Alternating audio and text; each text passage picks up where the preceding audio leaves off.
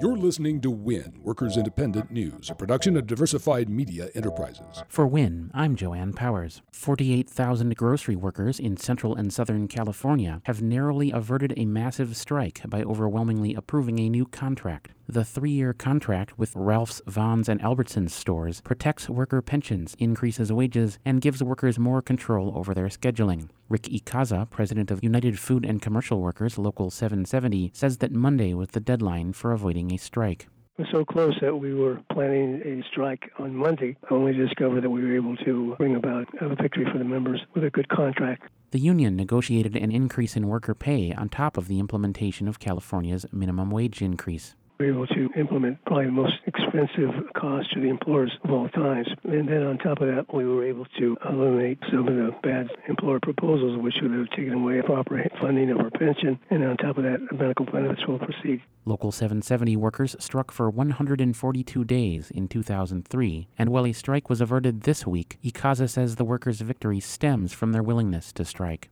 Without having to literally go on strike, we were able to observe all these things. I guess the threat was more important. A strike would have been devastating for the industry. And I don't think anybody would have won. We came out with a victory, and the members were thrilled that they didn't have to go on strike, although they would have if they had to. 30,000 mechanics and ground workers at American Airlines reached a deal this week for immediate raises, up to 55% for some workers. The increase was approved separately from a contract that is still in negotiation between the airline and an association of the Transport Workers Union and the International Association of Machinists. Sean Doyle is International Vice President for the TWU. We consider this a victory for every association member at American Airlines.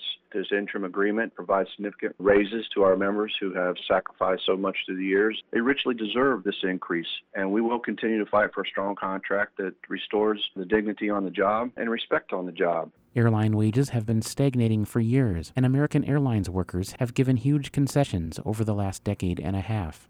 Since 9/11, we have been through quite a bit here in the airline industry as a whole. In 2003, we gave voluntary concessions to keep American Airlines out of bankruptcy. American Airlines ended up in bankruptcy. We took significant concessions again. It's been quite an ordeal for the employees for the last 15 years. Now, with the company making record profits, it's time for American Airlines to step up and recognize the employees' sacrifices across the board. Brought to you by Union Active, your certified iOS and Android mobile app developer, offering high-quality, union-made mobile apps backed by a support team which upgrades your product to every new mobile operating system. Features, pricing, and examples are online at unionactive.com. You've been listening to WIN, Workers Independent News. For more information, visit laborradio.org.